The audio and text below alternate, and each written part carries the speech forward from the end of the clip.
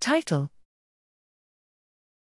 Rapid ex vivo reverse genetics identifies the essential determinants of prion protein toxicity.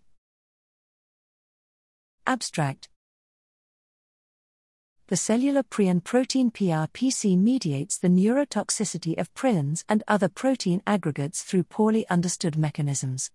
Antibody-derived ligands against the globular domain of PRPC, GDL, can also initiate neurotoxicity by inducing an intramolecular 208H140 hydrogen bond, H-latch, between the alpha-2 and beta-2 loops of PRPC.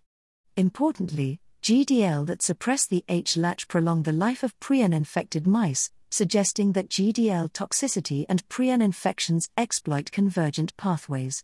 To define the structural underpinnings of these phenomena, we transduced 19 individual PRPC variants to PRPC-deficient cerebellar organotypic cultured slices using adenovirus-associated viral vectors, AAV.